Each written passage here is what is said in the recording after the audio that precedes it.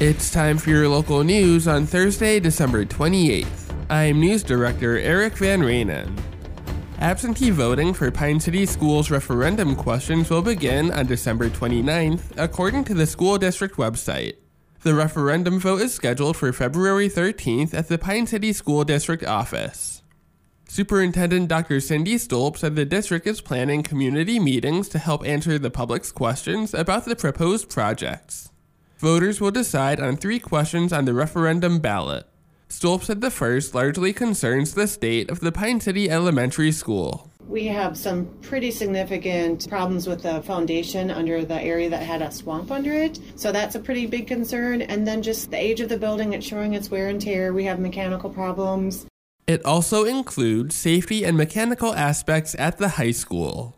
The second question pertains to remodeling special education, cafeteria, and group learning spaces at the high school. Question 2 is redesigning some things at the high school to make it more of a learning space versus right now it's been changed again, so it's kind of chopped up, and we would really like it to be smooth and open in a really good learning environment. Stolp said the third question is geared toward district athletic facilities. The state would issue around $49.3 million in bonds if all 3 are approved.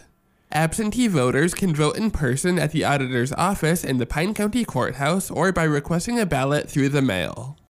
Moving on, the city of Mora is asking residents to participate in its annual community survey.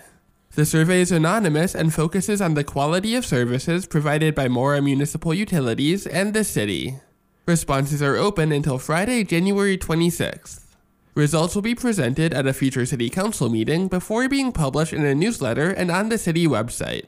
A link to the survey is available on Mora's city website and Facebook page. And finally, for your last story on this Thursday, Isanti officials have reported multiple trees in the city afflicted by an invasive insect. According to a notice, a minimum of 20 trees have been identified as being infected by the emerald ash borer. The trees are spread out throughout the city and are in different stages of the disease. The notice states that a quarantine is in place for all firewood south of Highway 95 to help curb the spread of emerald ash borer. This has been your local news for Thursday, December 28th.